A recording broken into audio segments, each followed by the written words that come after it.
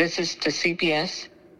This is to any energy supply company. And this message is to every, mayor in the Texas region, and including the governor, that I want to listen to this. Right now, your disabled community is dying. And that's not me overreacting. This is how it is. We need power, but not just we need power. We need you guys to step up in not just emergency preparedness, but also with your medical supply companies. Not just your medical supply companies, your home health agencies. Because I have not heard a wellness check on any of them. I have not heard a Mr. Garcia, can we help you in any way? Can we do anything for you in any way? This goes beyond just power and supply. This goes so much deeper. And I really hope that a reform and change starts to happen soon, because if it doesn't happen soon, then there's going to be someone seriously liable for all the deaths that start happening in Texas for individuals with disability and chronic illness, and including the elderly. That is the voice of Ralph Garcia of San Antonio, Texas, where he and his mother sleeping on the floor, a woman struggling with cancer. They've had no more than 45 minutes of power in the last 48 hours, a condition that's been brought to CPS Energy's attention, our city-owned utility. And I should say this in the middle of a entrenched, extremely cold weather event happening here that we know is a manifestation of our climate crisis and the collapse of our energy infrastructure, the result of deregulation and the ability of structure that allows companies to profit when conditions are tight, such as they are now, where we're actually going through rolling blackouts through much of the state and many millions of people impacted, including several 100,000 in San Antonio at any given time. As I said, Ralph and his mother are both suffering here, both immunocompromised. Ralph himself was born with muscular dystrophy, given 10 years to live. He is now, I believe, 24 years old, largely due to the care of his mother. And he'll talk about both of their medical conditions, all of the medical devices that he requires to live life on his own at home, and that includes, suction machines, a cough assist machine, ventilators, nebulizers, a CPT vest, and on and on. And without those, conditions are truly critical. And of course, the options aren't great right now in terms of leaving the home as well. And so this is an interview we did. We're here have limited our technology out of water. We do have power, but wanted to just get this out quickly. So there's some technical glitches, but primarily the intent here is for folks to hear Ralph's message, and he was really, I should say, interested in telling his story, but telling it as an advocate and telling it on behalf of the disabled community in the state of Texas, where, like I said, conditions are critical. So here's Ralph.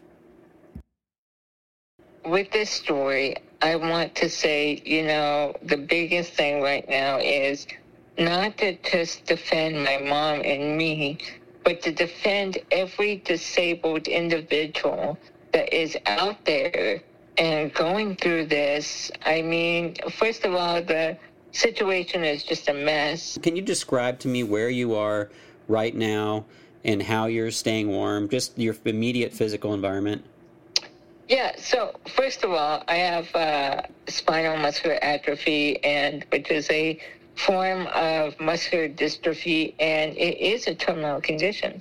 If the proper care isn't administered, and that has nothing to do with families, that has everything to do with supply and demand. It has everything to do with getting the quality of care that a patient deserves.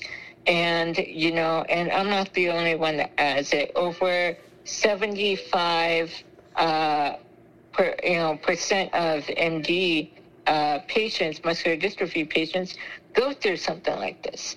And, so it's very difficult to go through because, the challenges we face on a daily basis, they're not, in my book, a parent, it's difficult to see, your son go through this on a daily basis. But what I want to say is that, it's not about getting what you need, because those, that's the wrong word. Being disabled, you didn't ask to be disabled. It's not a want to go through these things. It's a lifestyle that we are born with and we have to take care of. If we don't take care of it properly, we end up losing our lives. Absolutely. And so, let me ask you about that, though. I mean, just so people understand, you don't have power right now. You're dependent because of your condition on a variety of machines that require power. Can you just describe your situation right now? And So on a daily basis, I take every 4 hours from the moment I wake up to I go to bed. I take nebulizer treatments to help with my lungs, and I administer. Each treatment requires a vial. Just to put it in perspective, an average, not to sugarcoat it or anything, but a regular patient, such as asthma, will take maybe 1 to 2 vials, and that would be as needed. I take up to 4 to 6 vials of different types of medications to take care of my lungs on every 4-hour basis from the moment I wake up to the moment I get on my ventilator at night. And not just that, but that requires power. That's number one. Number two, I require around the clock G-tube feeds, which is a supplemental protein shake that you get through the feeding tube that is administered into the patient. Plus, I get fluid intake through that as well because I have trouble chewing and swallowing, and I'm at high risk for choking. Another thing is that requires power. So both require power, and then, like I mentioned before, I'm on a ventilator. So I need to be on that ventilator at least 13 plus hours every night. And but without power, it only has a 6-hour backup battery. So you can see where my difficulty is on that. Another thing is I bring up secretions, which is mucus. So I can't spit that out. What I need is a suction, an oral suction machine. And what that is, it's a yonker that's placed and embedded into my mouth and oral cavity, which requires me to and helps me to secrete those those mucus plugs. But if it doesn't apply, then those secretions end up staining my lungs because I'm forced to swallow. And, that can develop pneumonia, bronchitis, and other forms of respiratory problems. And I have a long list of machines. I'm sorry. Yeah, no, that's okay. I want to I'm ask. getting to. One thing is, I have a pulse ox monitor, which reads my oxygen levels, and my heart rate monitor. Right now, that needs to be checked hourly. And I don't have that right now because I don't have power. So I don't know where I'm at. I'm just trusting, my body. I haven't had a breathing treatment in 48 hours because of this problem. And not to mention, I mentioned that the suction machine, but what I did not mention is I have a cough assist machine. And what that is, it's a machine that helps assist me with coughing and pushing on my diaphragm to secrete any hidden secretions that are in, my body, and to prevent pneumonia, bronchitis, as well. And before I use that, I use what's called a CPT vest. And what that does is it shakes my lungs and my body to break up those secretions. So pretty much during the day, how I start it is I get off my ventilator, I suction everything that's bound up in my mouth. Then I do my nebulizer treatments. I do my vest. And then I do my cough assist machine. In between, I read my oxygen levels, which are required to be monitored in between the process. And then I do the suction again to repeat. And that's repeated every 4 hours. Yeah. And so, and then on standby, if I really go into distress, I have oxygen and I have my ventilator. But without electricity, there's no hope. There's no situation that it goes well. And, and what's heartbreaking is that, as a man, you go through this and it's hard enough living this lifestyle that wasn't given to me. It was just the way it is. Life happens. I've learned to live with it. I've learned to grow with it, embrace it. But when you're not being met with the needs, it doesn't become the caregiver's fault. It becomes the supplier's fault. My only caregiver right now is my mother. And my mother has taken care of me for 25 years. When doctors gave me the life expectancy of 10 years old. And so that shows a lot of how dedicated a mother is to her child. She has not only made me the man I am today, but to be able to see that when, it's not, and shall I mention my mom? Well, let me ask you, Ralph, before we get to that, I just want to acknowledge that, when you say it's not the caregiver's fault, it's the suppliers, right? So we're talking about the energy, the electricity you need to be able to live a life, right? Yes. And what is your understanding of the utilities obligation to you? There must be a program or something that, because I know you've been through this before, you've had your power cut off before, and we've spoken before. Is there a class of customer for CPS that should be like a no-go zone? Like you are life and death, must have power on, individual, right? Yes. So right now, I'm in San Antonio and, in Texas, and we're under CPS right now, CPS Energy. And CPS Energy as a critical care program for patients like me. They do not advertise it.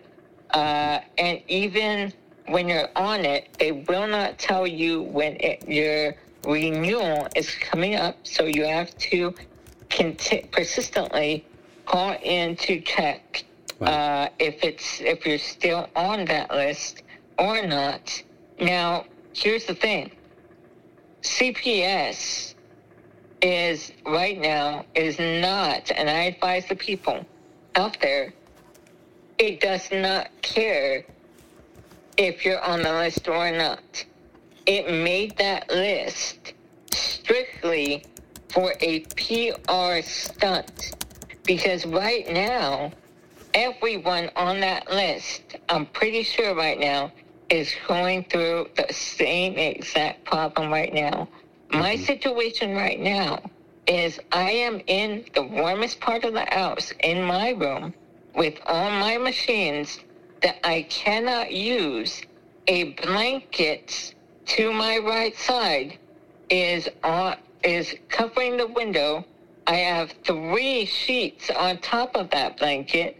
Below the blanket, under the windowsill, is 2 towels insulating any heat. And then on my left is my door.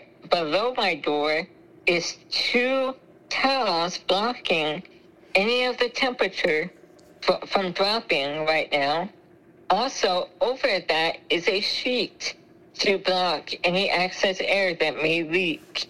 Right now, I have 3 blankets and a comforter over my body, and I'm still cold. Yeah. And so I have a long sleeve shirt right now. I have my biggest sweatpants, my biggest socks that I have. I have a beanie that's on inside. And right now, I can literally, it's unprecedented because I can't go to the hospital. The hospital right now, you know as well as I do, it's not safe. Right. That's a COVID red zone right there. Well, I wanted, let me ask you about that, because I know it's not just you. You told me that your mother has some health issues, is immunocompromised. You yourself are severely immunocompromised. Can you just describe that? Because people may be thinking, well, why don't you just call 911 or go to the hospital? Yeah. So right now, with any muscular dystrophy patient, my situation right now, I'm immunocompromised. I have a low immune system. Whatever I get, whether it be a cold or just sinuses, just that can turn into pneumonia and have me in ICU. Yeah. That's for me. Now, a lot of people might be asking, oh, what about mom? What about the parents? First of all, I have a single mother. She dedicated her life to helping me and taking care of me. Right now, she has epilepsy, she has cervical cancer, and a long list of other problems like fibromyalgia. And she uses a CPAP at night as well, which she hasn't used in 48 hours. Yeah. And she is sleeping on my floor right now with a blanket, and not only is she going through chemo, but she just had surgery. And not only that, but to see her lying on the floor, excuse my language, it pisses me off. She can't be in her bed. She can't be taken care of either. It is difficult as a son to see my mother go through that. That shouldn't have to happen. Yeah. Now, I should say, shouldn't have happened. Our situation before was hard. Yeah. This takes it times 100. Yeah. Because right now, it's not about, it's just a few hours. It's just about an hour of being power-free. No, sir. It's about, we need to do what we need to do to survive. Yeah. My mom, just in the past 8 years, has received a stroke, a heart attack, and now she's going through cancer. As a son, that's hard. And you've been, just to be clear, you've been off power for the majority, would you say the majority of the last 2 days? Yes. Okay, now I want to say I did take your case, your address, your name to CPS at a high level, and they're aware of that, right? And I know it went to their the folks who are flipping the switches. So, and you've had power come on for, what's the most amount of time you've had power for the last 2 days? 45 minutes. 45 minutes. I know I wanted to be clear, you're trying to save battery. We've reached out to a number of folks to try to find help. And hopefully they are reaching out to other folks. And there's a lot of people in this situation, but this is obviously one that should have never happened. And there's a lot of people asking questions. So I'm wondering, to out of respect for your current condition, the need to save battery, what do you want? What do you want people to understand before we get off the phone? So a little bit about me is the best way to get a hold of me is through text message or social media platforms. People can follow me on Instagram or on Facebook at A Daily Dose of Ralph. A Positive Dose of Ralph. A Positive Dose of Ralph on Facebook? Yeah. It's A Positive Dose of Ralph on Facebook and on Instagram. Another thing is, I just want to mention, I'm a former state ambassador for the Muscular Dystrophy Association. I'm a current advocate for Cure SMA. And I want to share, I wasn't safe. I wasn't that even in this situation, that what I try and do for a living and advocate and speak up, that didn't keep me, away from what all of Texas is going through. It put me in the worst spot that I've been in recent months. So, right now I'm just taking it one thing at a time and hoping that things start to get better, which they will, I hope so. Do you want to leave your phone number for those who are listening? Yeah, sure. That's fine. Well, can you share it? Yes. My phone number is 210-309-2182. The best way to contact me, like I said, is text message, and reach out. If anyone can lend a helping hand to my family and situation, even if it's just a prayer, or, just sending your thoughts, I would greatly appreciate it. Thank you. Okay. We'll stay in touch. Keep texting us, letting us know how you're doing. I'll get this posted as soon as possible. And hopefully the power comes back on soon for you and for all those who are left stranded in the situation. Yes, and my best wishes and thoughts go out to everyone that are facing this situation right now. And I just want to say, you guys are not alone. We're on this together, and we will prevail. And go vote. That's all I gotta say in the next election. Go vote.